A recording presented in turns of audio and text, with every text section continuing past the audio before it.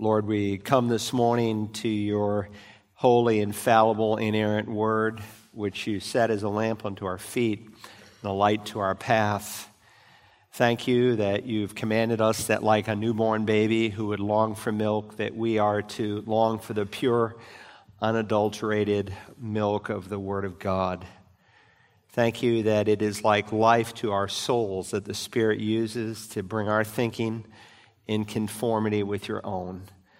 So, Father, you know I've prepared as best I can from a human point of view with the help of your Spirit, and I pray now that you'd help me to deliver the message that you've put into my heart, that the lethargy that we see in our day that characterizes so many evangelical Christians who are so distracted by the things of this world, that you would arrest our attention today and put in us some spiritual steel to live for Christ in these godless days. And so, Holy Spirit of God, we invite you as the teacher, the one who inspired this word, to be our illuminator today, to help us to see and understand what you have penned, that we might apply it. Come and fill me and anoint me and use me in every way, and help those, Spirit of God, who have never met you, whether they are here or on another campus or listening through the internet or later on the radio in some other state or city. Help those to come to know Christ as Lord. We ask it in your holy name. Amen. Take God's word. Would you please this morning turn to the book of Revelation, chapter 19. We've been working our way chapter by chapter through the book of Revelation. And let me just say, if you're new to the Bible, if you're just a casual reader of the Scripture, you cannot miss the fact that the return of Jesus Christ is a central theme that's found throughout the Word of God. The Bible has never been silent on this subject. Christ's second coming to the earth to rule and reign on the earth is mentioned in some 17 Old Testament books. The Lord Jesus mentioned his second coming some 21 times in the Gospels. 7 out of 10 chapters in the New Testament in some way mention the return of Jesus, either in the rapture or literally physically to the earth. There's over 300 references alone in the Old Testament that speak of Christ's return, and that should not surprise us, because when Christ returns, he will complete our salvation. We are justified, we are saved from the penalty of sin the moment we believe. We are being sanctified, we are being freed from the power of sin as our minds are renewed and we are conformed into the image of Christ. But some blessed, glorious day, we will be freed from the very presence of sin. God will give us a glorified body like Christ. And this morning, we come to a somewhat fascinating section of Scripture. Now, for most Christians, they know certain terms like, rapture and Antichrist and 666, and some unbelievers even know some of those terms. But virtually every non-Christian, at least here in the States, have heard the term Armageddon. In fact, Armageddon is almost a byword to describe any kind of catastrophe or any kind of horrible event that could take place. And some understand, too, that there is coming a literal event known as the campaign, or sometimes we call it the Battle of Armageddon. And so even if you know just a little bit of the Bible, you know that there is a stage that is being set for this incredible event that will bring Jesus back from heaven to the earth. It's like a giant jigsaw puzzle, and God is putting all the pieces together as he is setting the stage as a sovereign, omnipotent, all-powerful God. I mean, think about it. For many sitting in this room, you were alive on May the 14th, 1948, when Israel became a nation. That was of great prophetic significance because the Bible said they would become a nation in one day. And God said at the end of time, he would gather the Jewish people from the nations of the world and bring them back into the land. And we are witnessing that, even from 600,000 in 1948 to 6.5 million Jews living in that land today. There's only about 12 million Jews on the entire planet. That's not an accident, and God said that would happen in the latter times. At the end of time, before the second coming of Messiah to the earth, And so today there are Jews from some 100 nations of the world living in Israel, speaking some 40 different languages. In our lifetime, we've seen the rise of Russia to the status of a world power and now playing a very critical role in the Middle East this morning. We've seen the rise of the European Empire forming the former Roman Empire. And there will be a coalition of nations that will come together. And from 10 nations, there will sprout up an 11th, a little horn. And from that nation will come the Antichrist. In our lifetime, we've seen the rise of a sodomite society, something that God said would happen at the end of time, that the coming of the Son of Man would be like the days of Lot. In addition, we've seen growing sexual immorality in the heterosexual community, something that God said would happen at the end of time. And never before, I suppose, has the prediction of Ezekiel 38 and 39, what's called the War of Gog and Magog, been more ready to take place. Here's a chart that illustrates some of the nations that will be involved. There's a man by the name of Gog, whom the Bible says will lead this coalition of nations. And the nations involved will be Magog. That represents 6 of the stand nations, along with Put, that is modern-day Libya, Cush, which is modern-day Sudan, Rosh, which is Russia, Persia, which is Iran, Meshech, Tubal, Gomer, and Beth Togarmah, which today comprise modern Turkey. Now, I spoke on this once before, all the way back in the 6th chapter of the Revelation, I think. But in either case, someone came up to me, and I'm often asked it, why does God use all these strange names to describe some of these future events? And it's really a good question, and it's one we need to ask.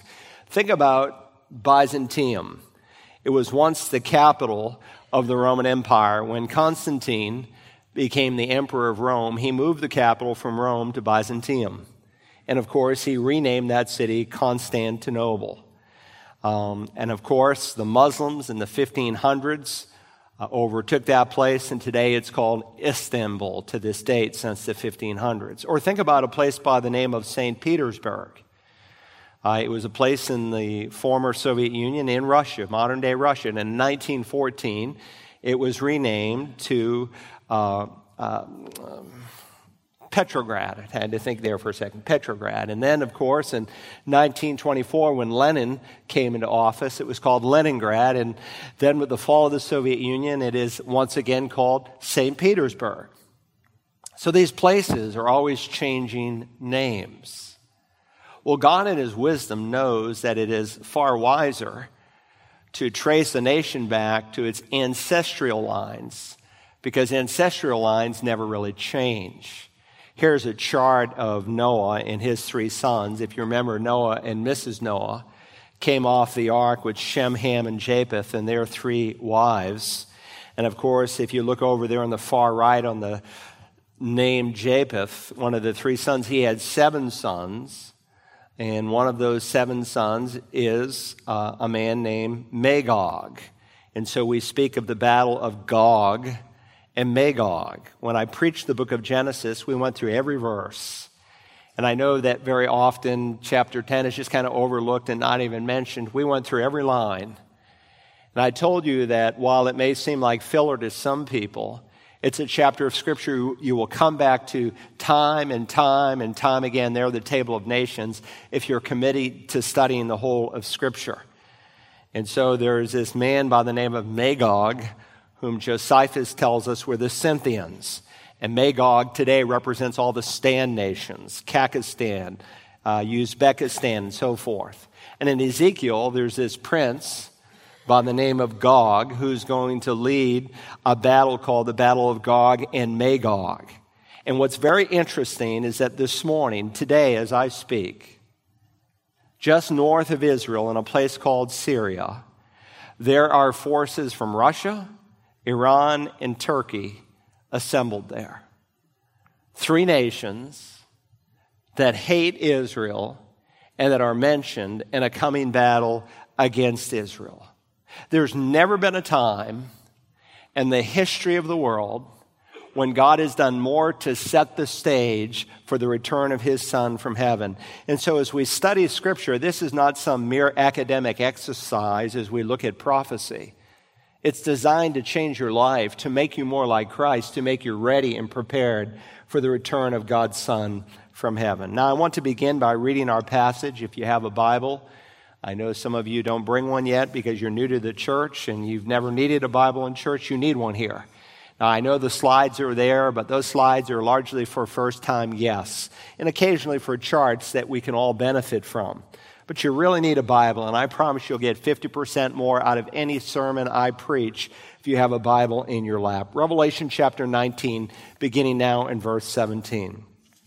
Then I saw an angel standing in the sun, and he cried out with a loud voice, saying to all the birds which fly in mid-heaven, "Come assemble for the great supper of God, so that you may eat the flesh of kings, and the flesh of commanders, and the flesh of mighty men, and the flesh of horses, and of those who sit on them, and the flesh of all men, both free men and slaves, and small and great.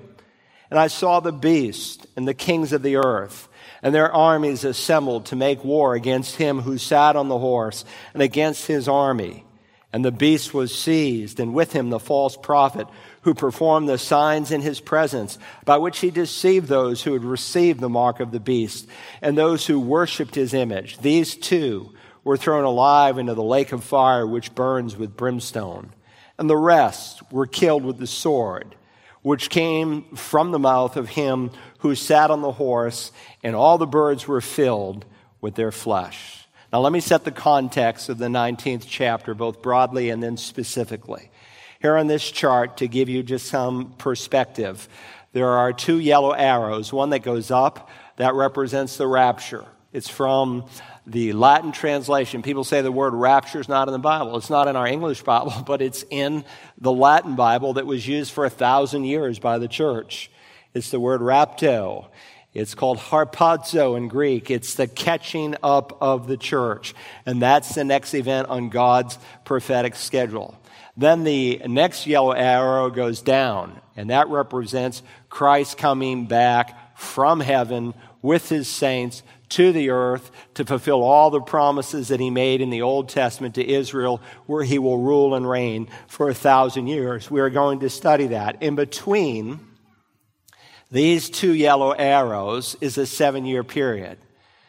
Now, the space between the rapture and the start of that 7-year period is not specific to time. All we know is that there's a brief period of time. Maybe it's hours, maybe it's days, could be even weeks, from the rapture of the church to the signing of the peace treaty with Israel. But when that treaty is signed, a 7-year period known as the tribulation starts. It's all a time of tribulation. In the middle of that 7-year period, there's an event that takes place where it goes from tribulation to great tribulation. It's a horrible time. It's the worst time that man will ever know in the history of humanity. Jesus said, unless those days had been cut short, no life would have been saved. But for the sake of the elect, those who are saved during this 7-year period, the scripture says those days will be cut short. If you think of all of the atrocities since Adam and Eve, if you think of all the natural disasters that have happened, Jesus said you can put them all together, and they don't even begin to compare to this 7-year period. This is a prelude to the second coming of Christ. These things must take place before Jesus can come to the earth. Nothing has ever needed to be happened to be fulfilled for the rapture. It could have happened 1 week after Pentecost, whereas the second coming is a prophecy-driven event. But what is amazing is that we are seeing things that God said would happen at the end of time, like the rebirth of Israel and the gathering of Israel into the land. God said that would happen at the end of time. We'll study this when we come to the 20th and 21st chapters. That will happen at the end of time before the second coming of Messiah. And so as you see these prophecies being fulfilled, you know the rapture, which must come first, is that much closer. Now, people will sometimes say, well, we're obviously in the birth pangs that Jesus spoke of in the Olivet Discourse, because there seemingly is more earthquakes and tornadoes and tsunamis. And no, not really. Those things just show that the pregnancy is real, but the birth pangs in the truest sense, as you read Matthew 24, don't begin until the beginning of the tribulation period. And Jesus, of course, likened that time frame to a woman who's in labor, where like a woman in labor, the pains increase in frequency and in intensity. And we've seen that there's 21 judgments that come in this 7-year time frame. If you studied with us the seal judgments, we saw that they only affected 1/4 of the earth. But then when we came to the trumpet judgments that start right at the midpoint of the tribulation, Jesus said, when you see the abomination of desolation that will take place that the prophet Daniel wrote about, he said, look out, because literally it's going to get worse like we've never seen it. And so we began to study the trumpet judgments. And the trigger for that event is when the Antichrist goes into the temple and makes himself out to be God along with his false prophet. And so the trumpet judgments, some 13 times over, we're told affect 1/3 of the earth. The birth pangs are getting more intense. And then when you come to the bowl judgments, which happen right at the end of the tribulation, they come like trip hammer blows, very quick, very intense. Some think they only last a month long. I don't know. But they seem to be very quick and hard. They affect the entire planet. They're horrible. Men will wish they were dead during this time. And of course, the error that man has made as people suppress the truth of God, the Bible says they give him no praise, no thanks, and God gives them over to a depraved mind, and they worship the creation rather than the Creator God. And that's very much where we are today. People who worship Mother Nature rather than Father God. They're members of this green movement, and all they can talk about is climate warming. And I'm not saying that we shouldn't take care of the planet. God commands us to be stewards of it. But we're talking about people who are literally worshiping the planet. And God is going to judge the planet, His air, His seas, His rivers, His world. And they're going to see that what they've made literally a divinity, He is going to judge. Now, when we come to this section of Scripture, as we've studied between chapters 6 and 18, the Great Tribulation, the thoughtful Christian would say, well, what's the purpose in all of this? Does God just enjoy watching people suffer? No, God takes no pleasure in the death of the wicked. The purpose is twofold, as we've studied. One, to bring Israel to faith. The Jewish people are largely in unbelief. They do not believe Yeshua HaMashiach, that Jesus is the Messiah. But they are going to believe. And this time frame in the Old Testament is called the time of Jacob's trouble. It's a very Jewish book, as we've seen. God first predicts He'll regather the people into the land. But then during this 7-year period, He's going to regenerate Israel, such that by the end of the tribulation, Paul will write, all Israel will be saved. All the unbelieving Jews by this time will be dead. And at the second coming of Christ, the only ones who are left will be believing Jews. Now think about the Jewish people for just a moment. We're going to study, when we come to the 21st chapter, this concept of replacement theology, and to see how false it is, and how contrary it is to God's Word. There are people today who say that the church is the new Israel, that God is done with the nation of Israel. And in many ways, they are really mocking the faithfulness of God. I don't think consciously, but God made some promises to the Jewish people, and He is a promise-keeping God.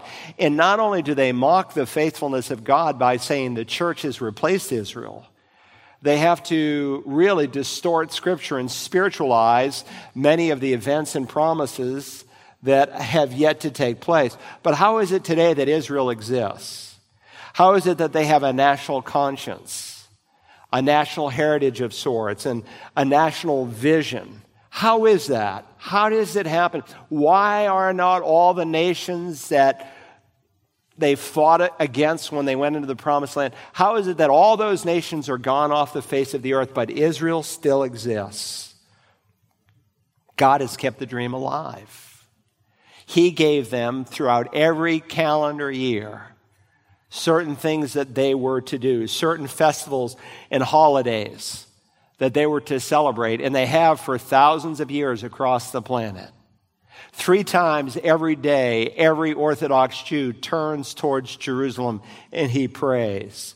Century after century, on the 9th day of Av, which was the same day the first temple was destroyed that history records, and the same day the second temple was destroyed as history records, they fast and pray that God would give them a third temple. Every year at the conclusion of Passover, whether a Jew is living in Africa or Europe or Australia, they sing a hymn, Next Year in Jerusalem. There are dozens, if not hundreds, of traditions and commands that God gives that has kept these people together because God chose this nation, and as he used Israel to bring about the first coming, he is going to use Israel to bring about the second coming. Now, in Revelation 6 through 18, in those chapters, we've seen Israel coming to faith, 144,000 Jews who preach the gospel to the world. And their Jewish brethren are in whole going to be converted. Listen to what Zechariah the prophet writes. God said, I will pour out on the house of David and the inhabitants of Jerusalem a spirit of grace and supplication.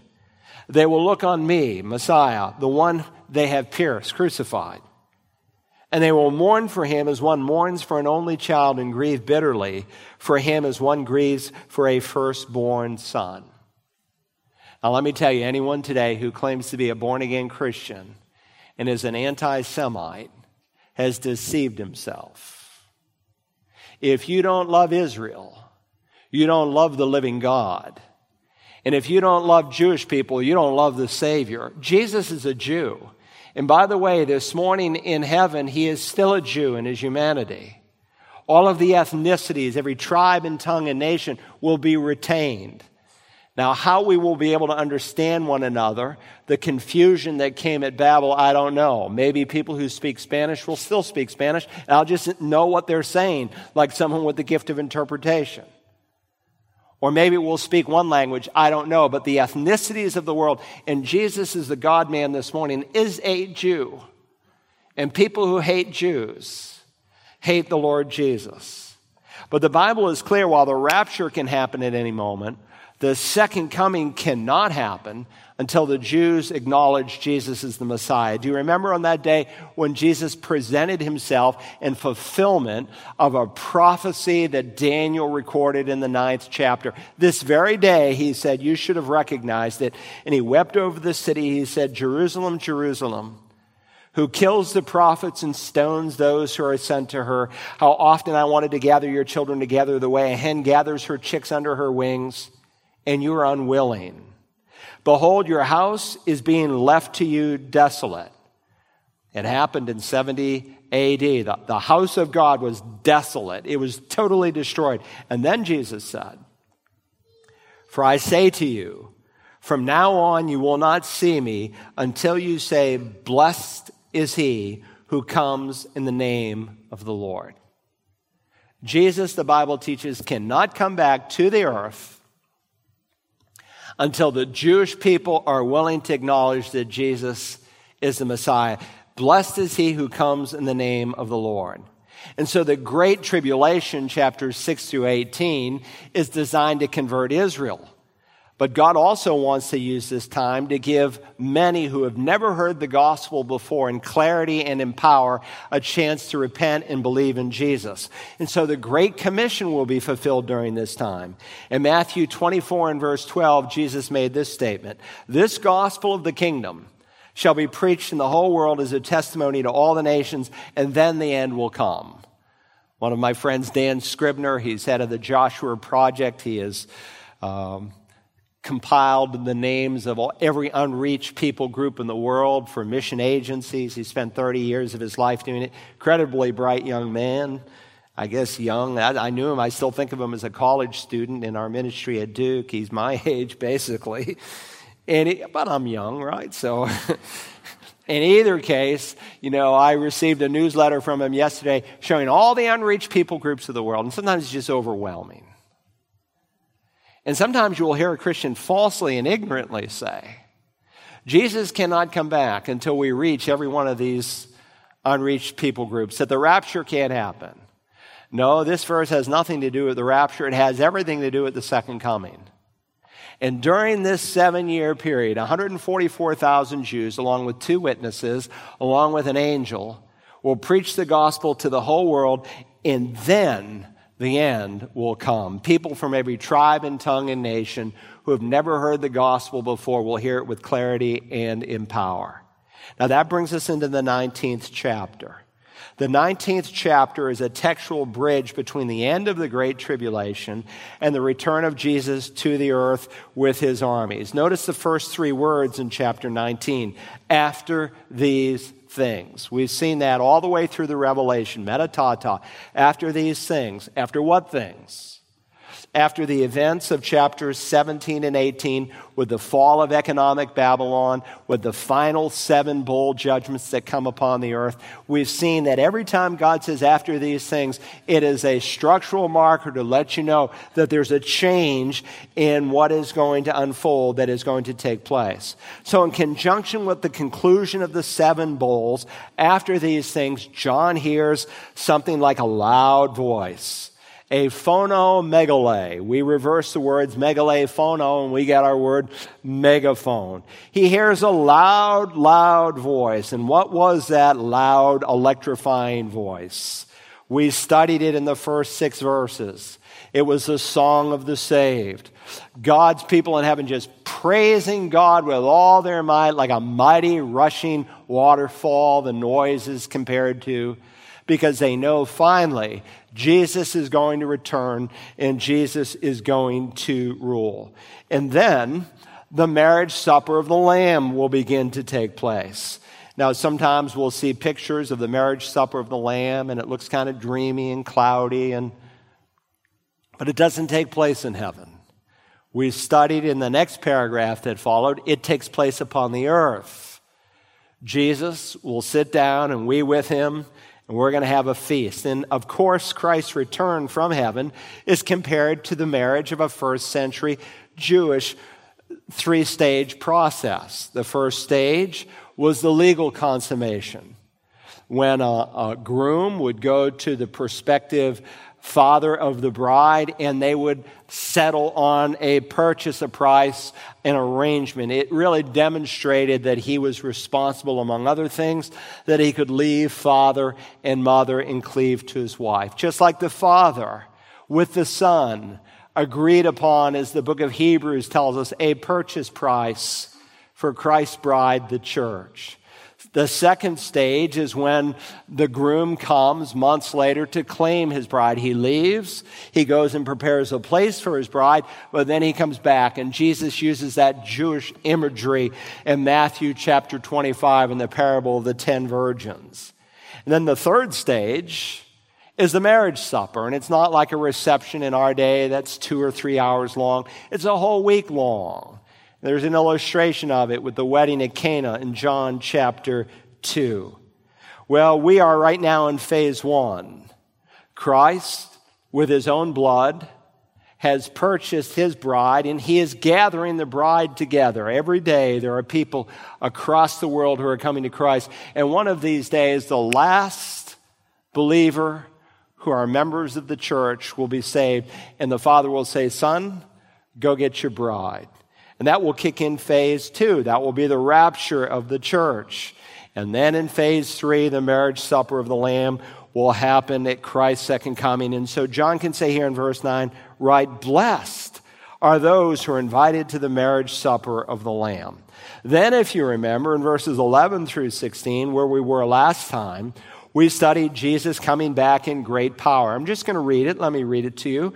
And I saw heaven opened, and behold, a white horse, and he who sat on it is called Faithful and True, and in righteousness he judges and wages war. His eyes are a flame of fire, and on his head are many diadems, and he has a name written on him which no one knows except himself.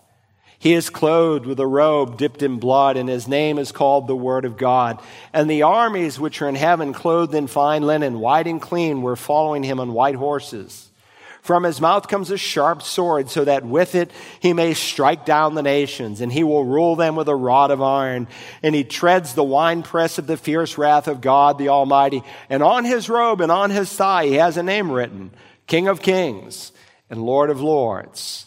John reminds us that monogrammed on the robe of Christ, draped over his thigh, are the words King of Kings and Lord of Lords. And that's significant, because those are the same two titles that Moses gives to God the Father in the book of Deuteronomy. Moses wrote, "For the Lord your God is the God of gods and the Lord of lords, the great, the mighty, and the awesome God."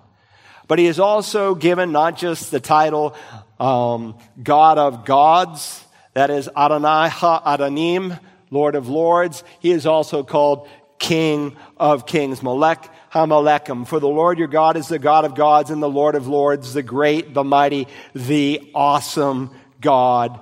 Jesus is the visual manifestation of the Father. So when you see Jesus, you see the Father. He who has seen me, Jesus said, has seen the Father. He is King of kings and Lord of lords. And what an encouragement this would be to the first century readers, because the Caesars loved to call themselves Lord.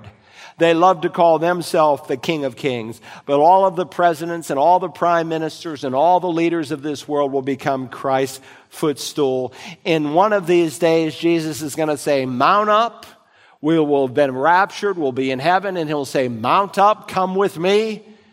And puny little us, we will be on a stallion led by the chief of the armies of God, Jesus himself, and we will come back to the earth. Now that's where we're at. That's the backdrop. You ready? You say, "I'm ready." All right. 3 simple truths concerning the coming collapse at Armageddon. First, Satan's forces are doomed at Armageddon. I want you to see that this is a scene of doom and gloom for Satan's collapsing kingdom, as it's predicted by God on at least 2 different levels. First, the calling of the fowls. The calling of the fowls. Notice what the Apostle John observes. "Then I saw an angel standing in the sun." So as Jesus descends from heaven on his white stallion, and we are following him on white horses, he is compared, the Bible says, to this angel that is shining like the sun. Now think about this. Picture this for a moment. Do you remember the Apostle Paul? The Apostle Paul met Christ on the Damascus Road.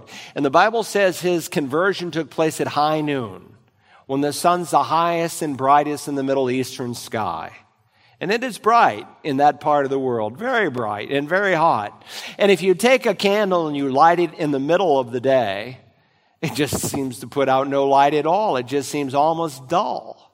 And yet when Paul meets Christ on the road to Damascus, the Bible says that Jesus appeared to him to be brighter than the noonday sun.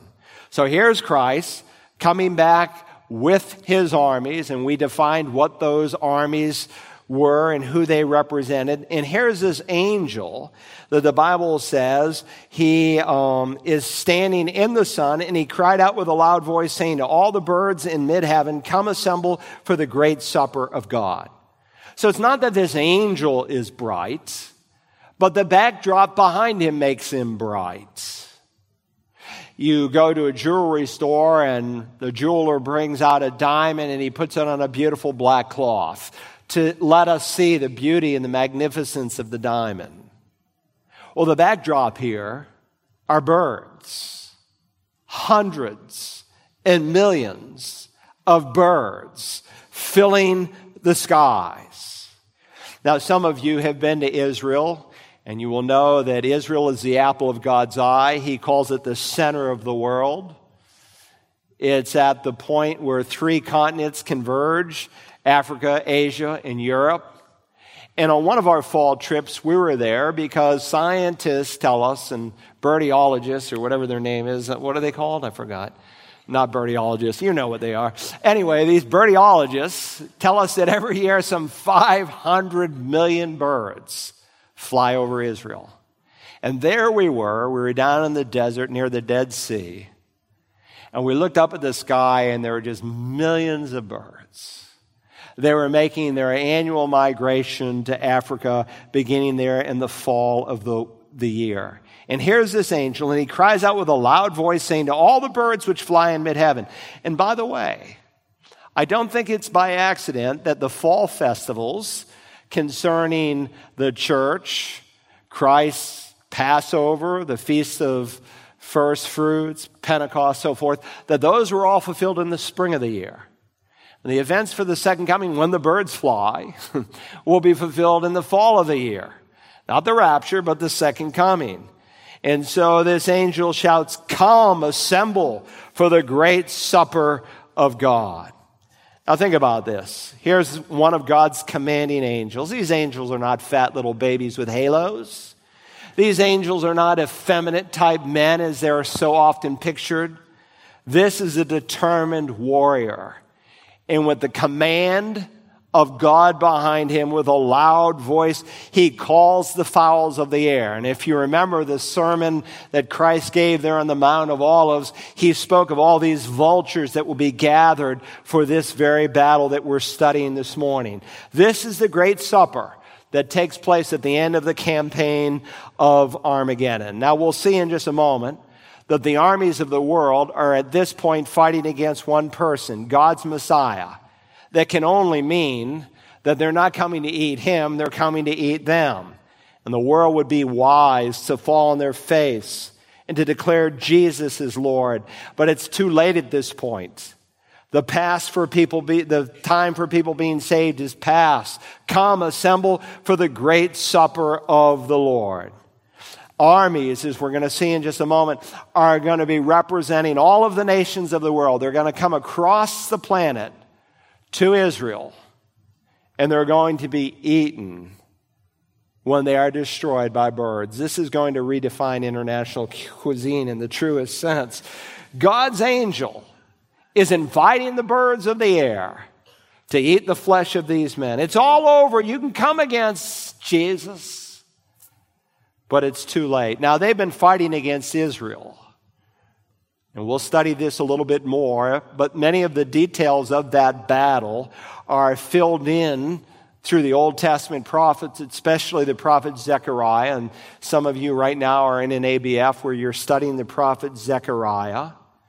But when this day comes, while it will be a day of great joy for the church and all the Old Testament saints who will sit down at the marriage supper of the Lamb, there'll be another supper. Not the marriage supper of the Lamb, but what's called here the great supper of God, and it will be a time of great sorrow. By the way, the first supper that God instituted, we call it the Lord's Supper, the Lord's table. It's not called communion. It's not called the Eucharist. In the Bible, it's called the Lord's table. Now, I'm not saying it's necessarily wrong to call it by those names, but what you typically discover that when someone calls it communion or the Eucharist, they've infused more into that ordinance than God actually says about it in Scripture. And millions of people across the world today will, in many churches, celebrate the Lord's table. We do at least once a month. But millions and millions of unbelievers will celebrate it as lost people, really with nothing to celebrate. It's just a religious act.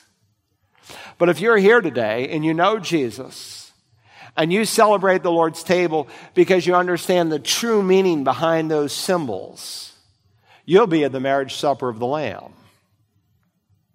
But if you are lost, and if these events happen soon and the church is taken out and you're here for the great tribulation, you may be part of this bird's supper. Your flesh will be consumed, or at least the people who are representing you at this battle. Now look further. Beyond the calling of the fowls, verse 18 teaches the consuming of the flesh. These birds are called to come and assemble. Why? So that you may eat the flesh of kings and the flesh of commanders and the flesh of mighty men and the flesh of horses and of those who sit on them and the flesh of all men, both free men and slaves and small and great. Now this battle is going to result in an unparalleled slaughter, where there are millions of dead people filling with their blood the grasses across Israel. If you were with us in our study of Revelation chapter 14, where we are first introduced to the campaign of Armageddon, the Bible tells us that the blood will be up to the horse's bridle. Now, if you've ever seen a horse gallop through a muddy field, the mud is up to the horse's bridle. He's just covered in mud. Take mud and replace it with blood. Take some 200 million soldiers who are dead, and their blood is all over the grass of Israel, and you have blood up to the horse's bridles splattered all over those great animals. And by the way, it appears by the end of the tribulation, and again, people debate how long the bowl judgments take place, but they can't last that long or nobody would have lived because of the nature of them, and we studied each of them. Maybe they do take place in a matter of weeks at the end. But we know that in the fourth bowl judgment, men are scorched by the sun. And it might be through that scorching, there's what we call EMPs, electromagnetic pulses. And through those EMPs, the conventional warfare that we know today will be lost. And people will literally be there on horses at this point. In either case, this is a great supper. And notice the birds will eat the flesh of kings and of commanders. Mighty men, those who sit on the horses, all men, free, slaves, small and great. So here are all these big shots, kings and commanders, the greatest of men, strong and confident men, and these small shots, slaves, and nobodies in this world, but they all taste the same to the birds. And these people who have come and assembled first to go against Israel, and now to go against the Jew of all Jews, God's Messiah, they are eaten. The flesh of all men, both free men and slaves, small and great. You say, slaves? Yes, slaves. God writes about the future before it happens. The United Nations says there's somewhere between 21 million and 48 million people in the world today who are in slavery. And I'm not talking about human sex trafficking. We're talking about what's commonly called collateral debt bondage. Countries like India, they're number one. China is number two. Pakistan, Nigeria, Ethiopia, Russia, Thailand, DR Congo, Myanmar, Bangladesh. Those are the top nations. And in many of those nations, if you are in debt to someone and you cannot pay the debt, then you become that person's slave. And if you don't pay the debt off in your lifetime, then your kin that follows you continues in that form of slavery. God, who knows all things, knows that this evil will continue right to the end.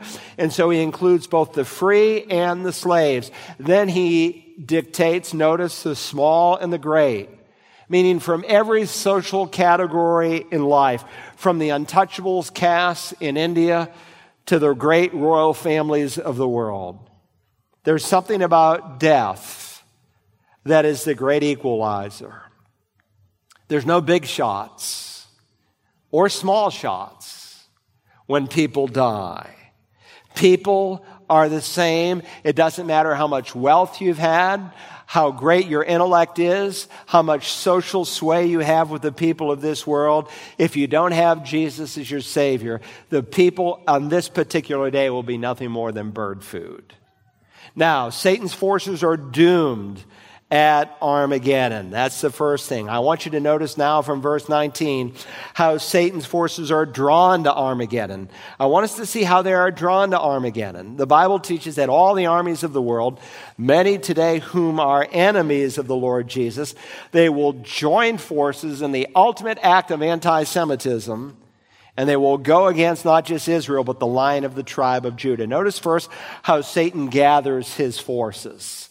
We are told now in verse 19, and I saw the beast. Remember, that's one of the names for the Antichrist. John gave us the name Antichrist in his first epistle, but the most common name for this man, this world leader, there's some 30 titles he's given in the Bible, is the beast. And I saw the beast, and the kings of the earth and their armies assembled to make war. Now, some find it difficult how all these nations could be so foolish to try to keep Jesus with his armies coming from heaven in this pitched battle somehow off the earth. But remember, they acknowledge this is Jesus who's coming. How do I know that? Because all the way back in Revelation 6 and verse 16, when the sealed judgments begin, they affirm that this was the wrath of the Lamb. And when you hate Jesus, you hate Jesus' people, the Jewish people. That's why I say any anti-Semite who claims to be a Christian is deceived. And the movement of anti-Semitism is sweeping the college campuses in America through the BDS movement. Boycott, divest, and sanction Israel. We have people in our Congress who are anti-Semites, who hate the Jewish people. And so somehow they are going, in their minds, to destroy not only Israel, but Israel's king. In addition, you need to understand that not only are they blinded by their anti-Semitism, the Bible teaches that they are blinded by demonic forces. Hold your finger here and turn back a few pages. Go, if you will, to Revelation chapter 16 for just a moment. Revelation chapter 16. If you remember, we studied some of these demonic forces that are coming. Let me read to you verse 13. And I saw, coming out of the mouth of the dragon, he was identified for us as Satan, out of the mouth of Satan, the dragon, and out of the mouth of the beast, that's his Antichrist, and out of the mouth of the false prophet, 3 unclean spirits like frogs. Now John elaborates further. Look at verse 14. For these frogs, they are spirits of demons, performing signs, that is miracles, which go out to the kings of the whole world to gather them together for the war of the great day of God the Almighty. Now please notice how verse 14 ends by referring to this time as the great day of God Almighty. For this coming day will no longer be the great day of man. It will no longer be the great day of Antichrist. It will no longer be the great day of the false prophet. This day will be the great day of God Almighty. And this unholy Trinity that mimics the Holy Trinity, where Satan takes the place of God the Father, where the Antichrist takes the place of God the Son, where the false prophet who points men to the Antichrist takes the place of the Holy Spirit. This unholy Trinity will send out these demonic, frog-like spirits to deceive the people of this world. It's what Paul reminded us of. You might want to put next to this verse, 2 Thessalonians 2, verse 11.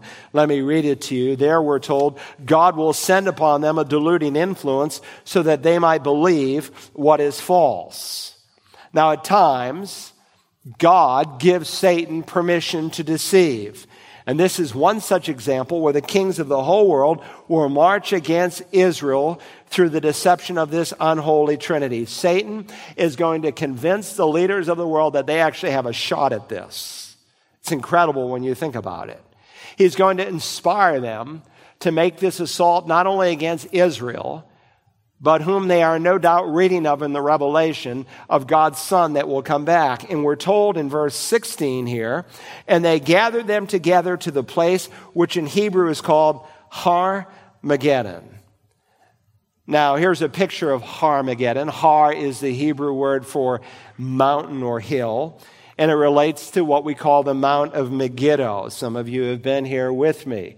It's an elevated hill of sorts, a real small mountain, I suppose you could say, and it overlooks what we typically refer to as the Valley of Jezreel. It's a very important valley that it overlooks because some of Israel's greatest battles, some of history's greatest battles happened right here.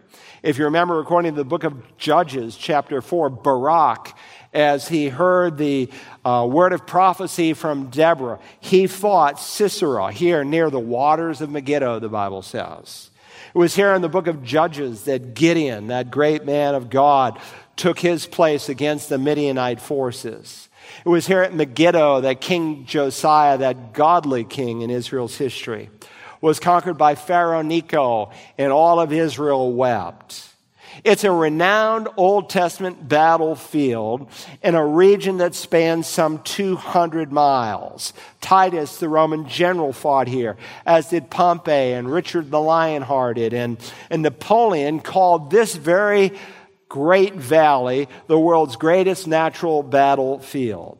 So God is allowing these three demonic spirits as a judgment to deceive the kings of the world. It reminds me of what God allowed back in 1 Kings chapter 22.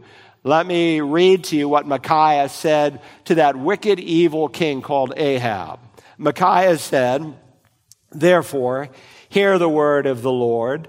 I saw the Lord sitting on his throne, and all the hosts of heaven standing by him on his right and on his left. The Lord said, who will entice Ahab to go up and fall at Ramoth Gilead? And one said this, while another said that. Then a spirit came forward, a demonic spirit, and stood before the Lord and said, I will entice him. The Lord said to him, how? And he said, I will go out and be a deceiving spirit in the mouth of all the prophets. Then he said, you are to entice him and also prevail. Go and do so. Now therefore, behold, the Lord has put a deceiving spirit in the mouth of all these your prophets, and the Lord has proclaimed disaster against you." Now, King Ahab, if you remember, found it incredibly difficult to believe how one prophet could be right and 400 could be wrong. And I suppose it's not all that different today, is it? And Micaiah explained the message of the 400 prophets was a result of a fallen angel, of a deceitful spirit who was leading the king in the wrong direction. But since Ahab wanted to be deceived by his rebellious spirit, God allowed him to be deceived. Indeed, the devil is God's devil. He has no authority but that authority which God gives him. And that's precisely, go back to Revelation 19, that's precisely what is happening here in the 19th chapter, when God allows the kings of the whole world to be deceived because they have rejected the truth. They're like putty in the hand of Satan. These lost rebels have now come once again like an act at the Tower of Babel to rebel against God Almighty. Now here's a picture of the Valley of Jezreel. You know, the Old Testament was also translated into Greek for many Jews who lost their ability. And in Greek, it's not Jezreel, but Esdraelon. And so we also call this the Valley of Esdraelon. So don't get confused. The Valley of Jezreel and the Valley of Esdraelon, it's the same place. Now, when you look at this particular valley, it's 14 miles wide and it's about 20 miles long. You say, how could the armies of the world be represented in this place? Because this is just the staging ground. As we studied back in Revelation 14, you might want to go back and listen to the message, up and down Israel over the course of 200 miles, all of these armies of the world. Now, sometimes Christians call this the Valley of Armageddon. There is no such valley. That's what we call Christianese, where we make up terms, so to speak. Technically, there's no such thing as the Battle of Armageddon, though there is a battle. It's really better described as a command. But someday, probably not in the too near distant future, the spirit of demons will entice the kings and leaders of the world to come to this particular place, and they will be convinced that they can somehow wage war against God's Christ. And by the way, according to the prophet Zechariah, this is a battle not just against Israel, it is against God's Messiah, which brings me to the next point. Satan gathers his forces, but then Satan fights God's Messiah. He fights God's Messiah. We read now in verse 19, and I saw the beast and the kings of the earth and their armies assembled to make war against him who sat on the throne and against his army. So here's the beast, the Antichrist, and he is the commander-in-chief, so to speak, for all of the armies of the world. And at this point, they want to make war against Jesus, against Yeshua. Their mission is to put an end to the saints of God, to the Israel of God, and to the Christ of God. They hate God. They want to make war against him. You say, how could they be so stupid to think they can pull this off? Because they're deceived. God has sent a deluding influence that they might believe what is false. And it's no more fantastic than the fact that they murdered God when he literally physically came to the earth. And so we're told they are here to make war against God's Messiah. In between verses 19 and 20, the details are not here, but they are filled out in the prophet Zechariah. And we studied, if you remember, back in verse 15, if you were here last time, that when Jesus comes back, he's pictured as a sharp sword protruding from his mouth. And we asked, is that a literal sword or is that symbolic? And again, the best interpreter of Scripture is Scripture itself. God often describes the Word of God with a sword. And so Paul tells us that one of our offensive pieces of weaponry as Christians is that we're to take the sword of the Spirit, which is the Word of God. But this same Word that God uses to save people, on this day, he's going to use to slaughter people. The armies of the world are going to be obliterated. They're not going to get some nuke rocket up in the sky to take Jesus down and off of his horse. He is going to speak. And all of these armies are going to be wiped out. God predicts this in Psalm 2. David wrote, the kings of the earth take their stand and the rulers take counsel against the Lord and against his Messiah, his anointed. And then the Bible records God's response. He who sits in the heavens laughs. The Lord scoffs at them. Then he will speak to them in his anger and terrify them in his fury. But as for me, I have installed my king upon Zion, my holy mountain. In one sense, Armageddon is nothing more than the laughter of God. And he will put his son there on the Temple Mount, where he will rule and reign from his holy mountain for 1,000 years. But there's a third truth that I want us to see. Not only are Satan's forces doomed in Armageddon, not only are they drawn to Armageddon by these deceiving spirits, I want you to notice how Satan's forces are destroyed by Armageddon. The very event that man uses, hoping to destroy God's Messiah, will end up bringing their own destruction. First, notice how Satan's malicious pair are judged. I want you to see how his malicious pair are judged. We're told now in verse 20, and the beast, the Antichrist, was seized, and with him the false prophet who performed the signs in his presence, by which he deceived those who had received the mark of the beast and those who worshipped his image. These two were thrown alive into the lake of fire which burns with brimstone. So Christ rides in the sky, we behind him, and by his word, the beast, the Antichrist, and the false prophet are cast into the lake of fire. Put out on the margin next to this verse, 2 Thessalonians 2 in verse 8. We've already studied that this great victory takes place back in verse 15 from the sharp sword that protrudes from Christ's mouth. And again, it's a symbol for the Word of God. Paul tells us, then that lawless one of the titles for the Antichrist, that lawless one will be revealed, whom the Lord will slay how? With the breath of his mouth, and bring to an end by the appearance of his coming. Put out in the margin next to this verse, Isaiah 11 and verse 4. There the prophet Isaiah informs us, with the breath of his lips, that is, with his word, he, God, will slay the wicked. So Paul and John and Isaiah all concur it's going to happen by the power of Christ's word. However, John tells us something that we learn nowhere else, that this dynamic duo are going to be destroyed on this day in the lake of fire. The beast and the false prophet, for their great evil, are thrown into the fire that burns with brimstone. Now, we'll see the rest of the lost of all time will not be in the lake that burns with fire and brimstone until the end of the 1,000 years are over. But this is a reverse rapture of sorts. When the rapture happens for God's people, and it could happen today, those who know the Lord Jesus will be caught up in a split second, in the twinkling of an eye. This mortal will put on immortality, this perishable will put on imperishable, and will be changed. And we will receive a new body suited to walk in streets of gold. In this reverse rapture, these two men are caught up, and they are given new bodies, just like Jesus said all unbelievers would likewise receive a new body in John chapter 5. Verse 29, and they will receive a body that is suited not for streets of gold, but for the lake of fire, where they will suffer day and night forever and ever without their bodies ever being consumed. Now, I hope you realize that today when an unbeliever dies, and we'll study this in the 20th chapter, I know I'm getting a little ahead of myself, he doesn't go to hell, so to speak, to the lake of fire. He goes to Hades. Now, it's an awful place. Jesus described it in Luke 16.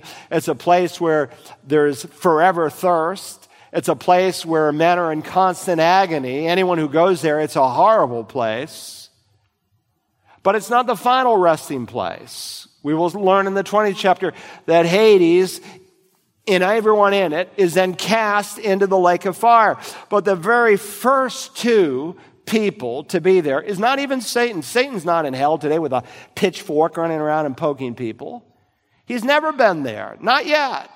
He is going there at the end, as we will see, of the 1,000-year reign of the Messiah. But these two wonder-working, miracle-performing, deceiving men are going to be the first recipients in the lake of fire. That's important. That's not by accident. And God is going to do this for a particular reason. Together, these two men were great deceivers. They deceived millions, literally billions of people across the planet. These two pretenders are going to be the first recipients. And I think God is sending a message that we'll study in the 20th chapter, that while hell is awful for anyone who goes there, it's not the same for everyone who goes there. That while heaven is wonderful for everyone who goes there, it's not the same for everyone who goes there. There are degrees of rewards, and as we're going to study, there are degrees of punishment. And by the way, this is the first time the lake of fire is introduced to us in the Bible. The writers of the New Testament and Jesus describe it, but John is the first one to title it the lake of fire. And it burns with brimstone. That describes its intense heat and its wicked, putrid odor. Now, either Jesus and John and the rest of the writers of Scripture are sheer liars, or they are telling the truth. And I know today people don't want to talk about hell.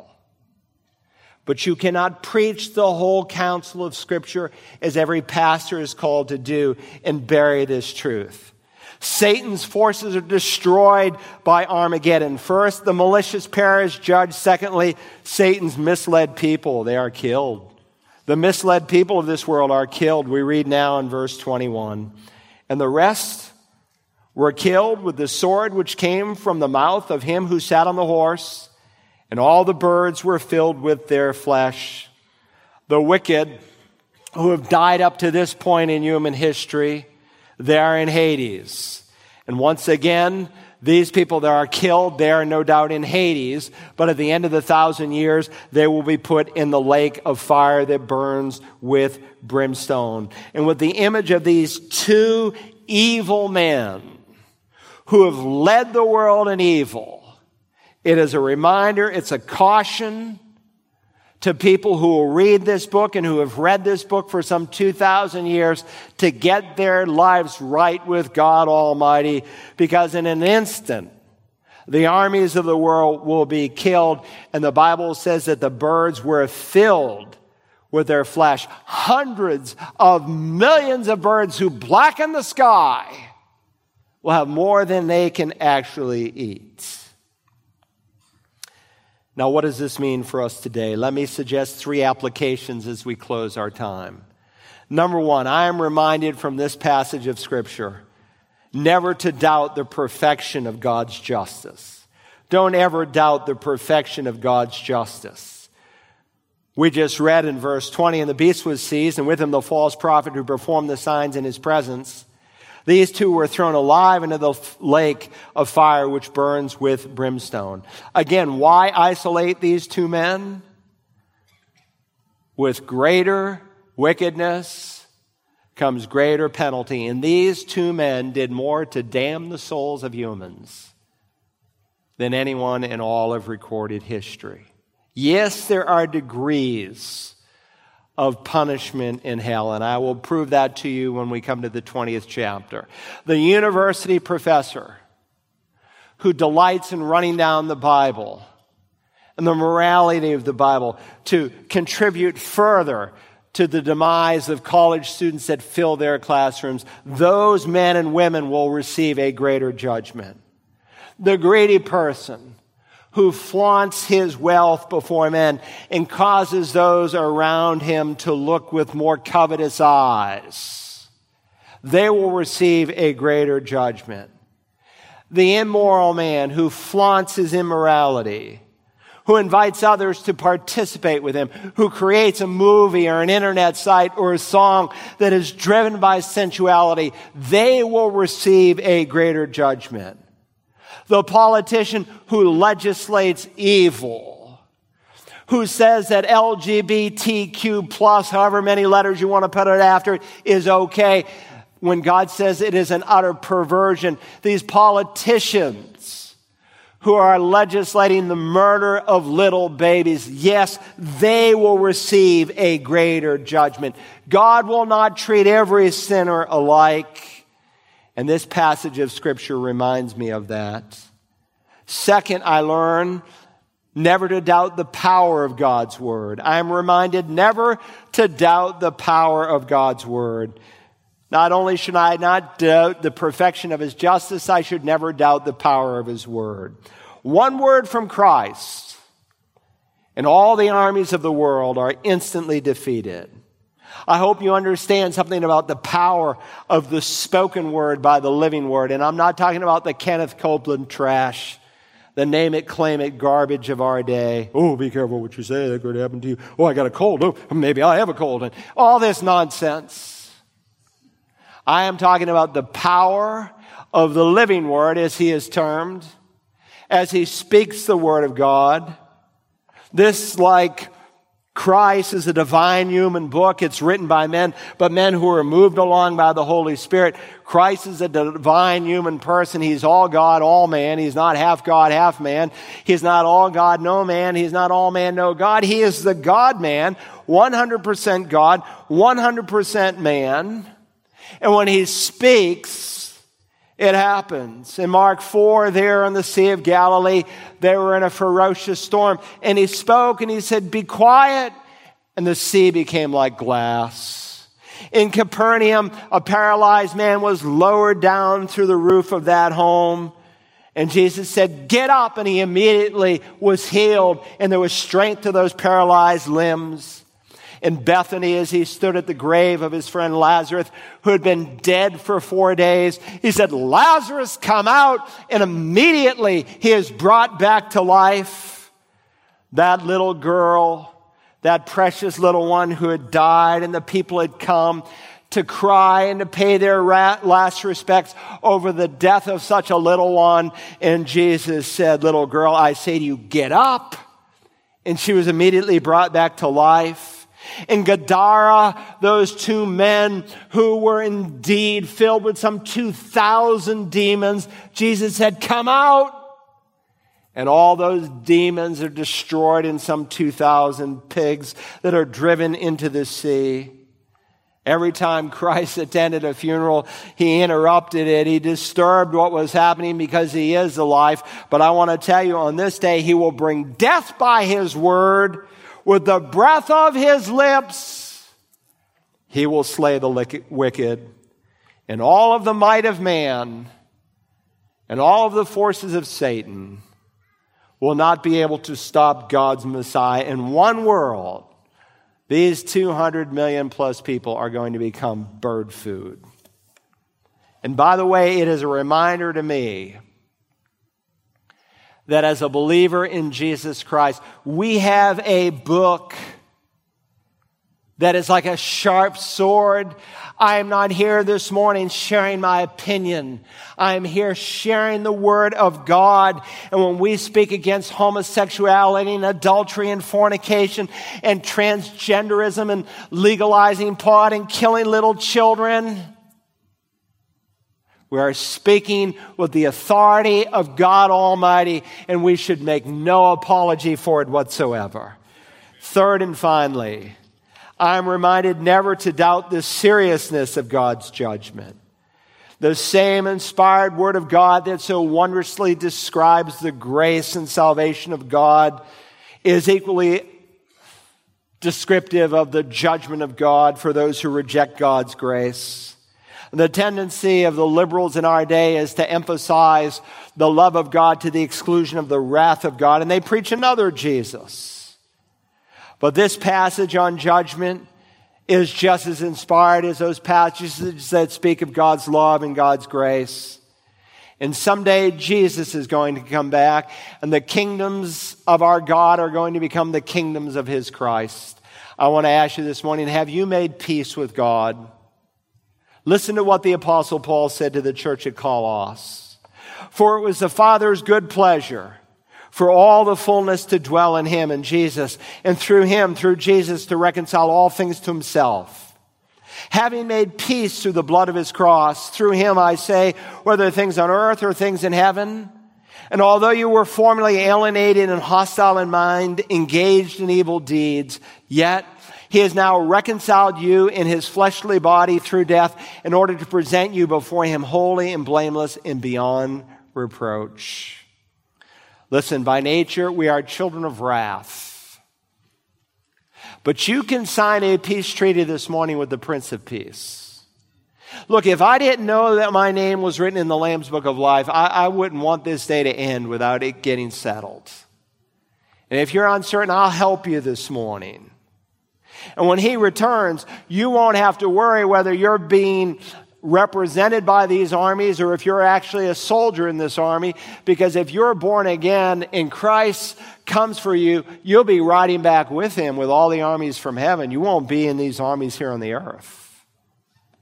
But if you're not saved, and this happens in our lifetime, you will literally physically either be in Israel for this battle, or you will be hurraying and giving high fives to those who are representing you.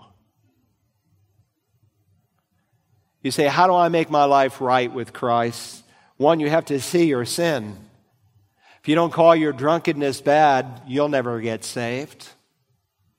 If you don't call your adultery and your fornication and your homosexuality and your greed and your covetousness sin, you'll never get saved. You've got to call sin, sin. You've got to see your sin for what it is. You've got to see God's Messiah. His name is Yeshua, Jesus. And you must come in faith and ask Him to be your Lord. Have you ever done that? You should. And I invite you to do it right now. Let's bow our heads and close our eyes. Every head bowed, every eye closed. Maybe you are unsure that heaven is really your home. Listen, the wages of sin is death, but the free gift of God is eternal life through Christ Jesus our Lord.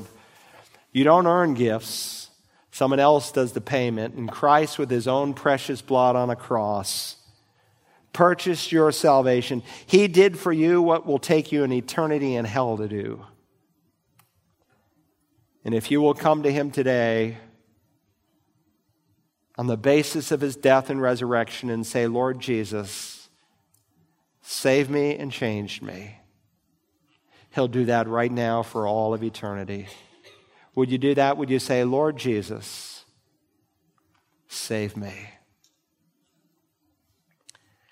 Now, Father, I realize that many within the sound of my voice have crossed that line. But we are living in the apathy and the lethargy of these last days. Our minds and hearts are consumed and distracted by worldly things. And we can't even remember the last time we tried to share Jesus with someone. Forgive us for our disobedience. Replace lukewarmness with a hot passion to live for Christ, to follow Him fully, to warn men and women and boys and girls of the wrath that is going to come. Help us in this new week. Let it be the first day for the rest of our lives.